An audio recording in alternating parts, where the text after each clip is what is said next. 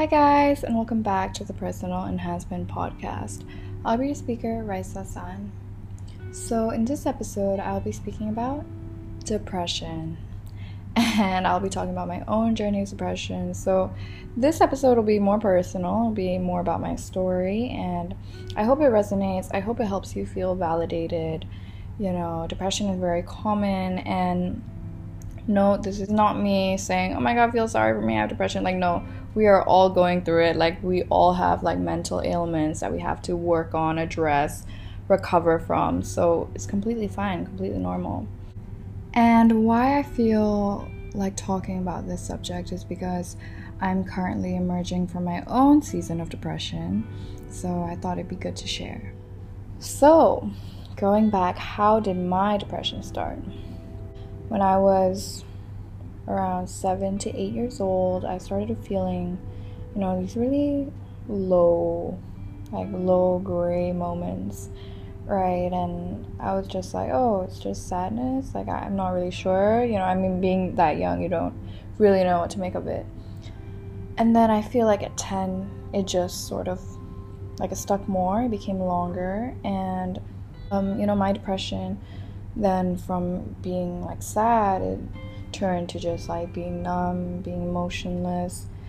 And if you're listening to this and you knew me at 10 years old, I of course did not look like someone who was depressed, but I was functioning, so of course I didn't know. But my parents of course noticed, and they would ask me and question me like, oh, why don't you feel love and all these things. And I couldn't really make sense of it. I was just like, oh, I just don't feel all these things.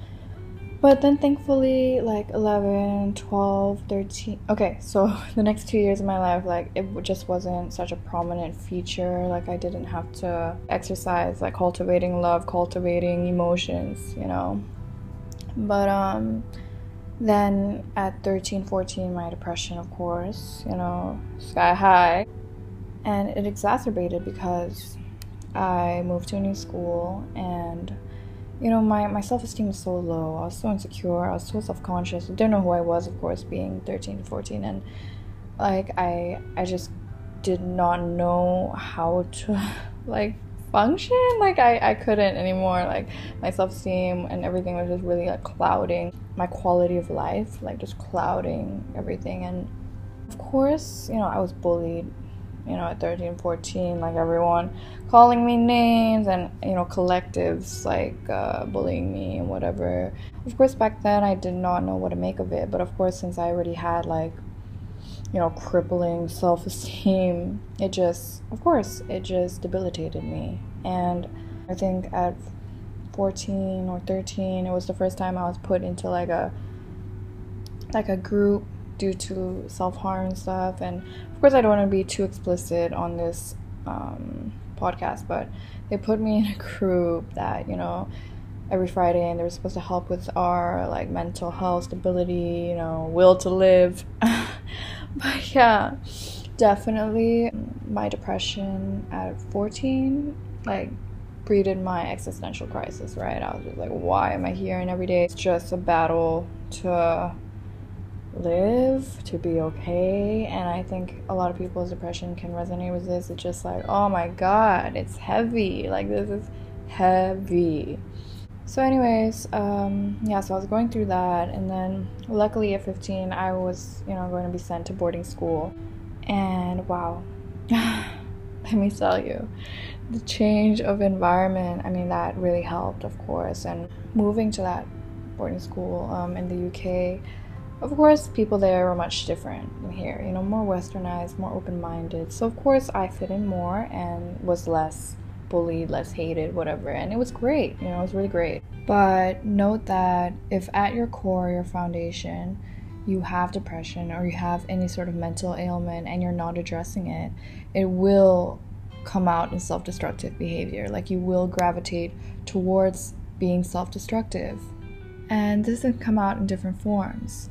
It can be, you can be self-destructive with substance abuse or codependency in relationships. And definitely not addressing your traumas or your mental ailments, it's definitely a precursor to destroying your lives consciously or unconsciously, because deep inside you're trying to run. Just I would indulge in alcohol and all these things. But yeah, I mean, I'm being very honest. Like I've been drinking since I was 15. I'm sure a lot of people have had their first glass or whatever around there. So anyways, yeah, I indulged in that, and then I just went full on into that life.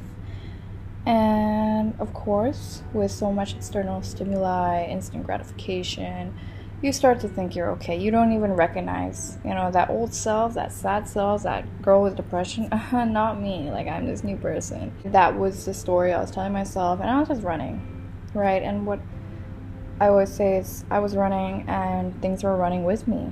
You know what I mean? Like, I allowed myself to have this life where I was just running away with all these different forms of external stimuli.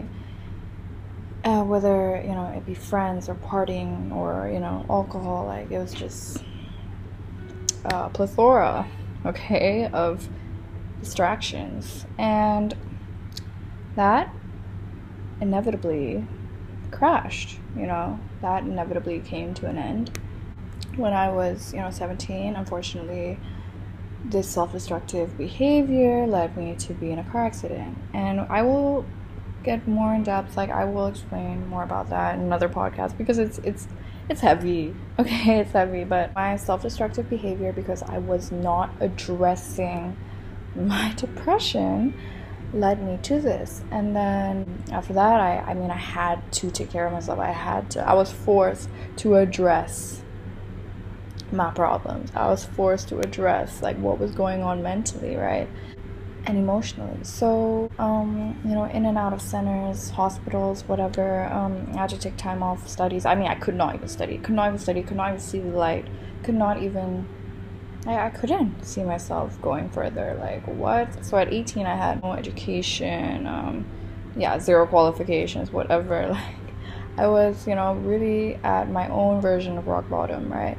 And I mean, we all go through our own versions of rock bottom, but they're all equally as painful, So anyways, at rock bottom, I was forced to heal myself, right? I was forced to address my depression. I was forced to address all these things that I've been running from.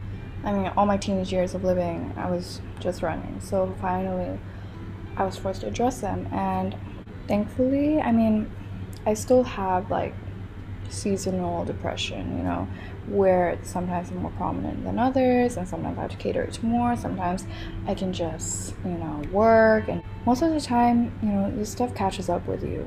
So yeah, at 18, addressing my stuff, and then thankfully, because I was in a more stable place from 19 onwards, I was able to focus on my career.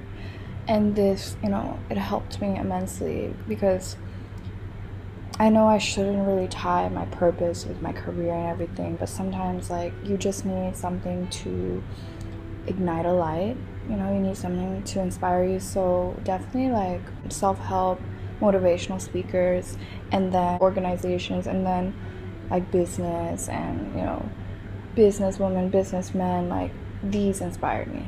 Yeah, and it was just like a reason for me to go forward. I was like, you know what, I can see myself doing this. I've, gone through like not so great times, and I know that it's common, and I can definitely help share my experience and try to keep it stable. Sometimes it gets the best of me, sometimes it really does. Sometimes it's really heavy, but some days I can just see the light, and I really try to surround myself with things, people, ideas, pictures, whatever that can inspire the light, that can inspire me to move on, to see a bright future for myself, you know what I mean?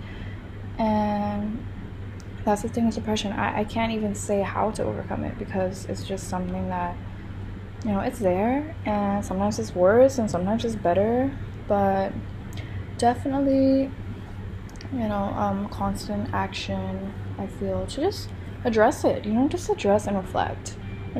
Don't, like, try not to run away, try to sit with yourself, see how you feel, be true to yourself, and see how you feel, and by seeing how you feel, you would know what to overcome. So I hope this episode has helped you. I know this was more of like just me talking about my own personal experience with depression, but hope you enjoyed it, and I'll speak to you in the next episode.